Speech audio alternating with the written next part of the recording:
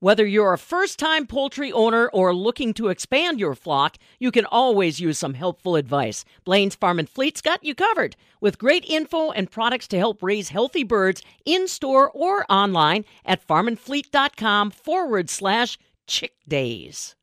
Out here at the Wisconsin Sheep and Wool Festival, walking around all of the different wool and sheep products that are here, talking with Tammy Michelson, owner of Maple Hill Farm in Ladysmith, Wisconsin. Tammy, tell me a little bit about, you have a lot of different products here that are made with sheep milk, and often you hear of maybe goat milk, but maybe not so common, the sheep milk. Tell me a little bit about it. Well, mostly we milk dairy sheep, and most of our fluid milk goes to Carr Valley Cheese. But I have sensitive skin, so I started making my own products. And so we make sheep milk soaps, lotions, all the different types of bath products. And I only use essential oils in most of my products because, like I said, I have sensitive skin. So that's kind of how it grew to what it is now.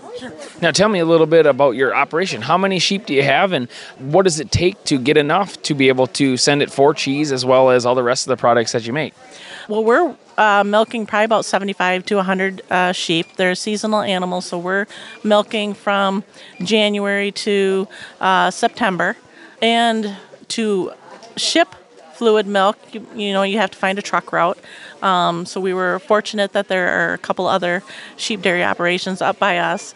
But if you're doing just the soaps and lotions, you could do that with just a few sheep. You wouldn't need a ton, but it's a good business for us during the off season, and it actually has grown to be a good internet business for us as well. Now let's talk a little bit about the sheep milk in comparison to cow's milk or goat's milk. What is different about sheep milk that makes it unique? Sheep milk actually has a higher butterfat content than cow's milk and even goat's milk. So it's for the bath products, it's more moisturizing for the skin. For cheese making, it yields a better, or you can get more cheese out of it. Now tell me a little bit about the process that goes into making your soaps or bath products. How did you learn to do it, and what do you have to do to make it all and keep up with the demand for your product? Well, it took a lot of, just looking on the internet for different, types of things.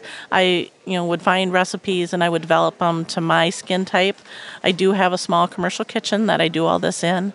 And like I said, for me it was mainly the sensitive skin that brought me to it. And I just developed it off of my skin type more than anything.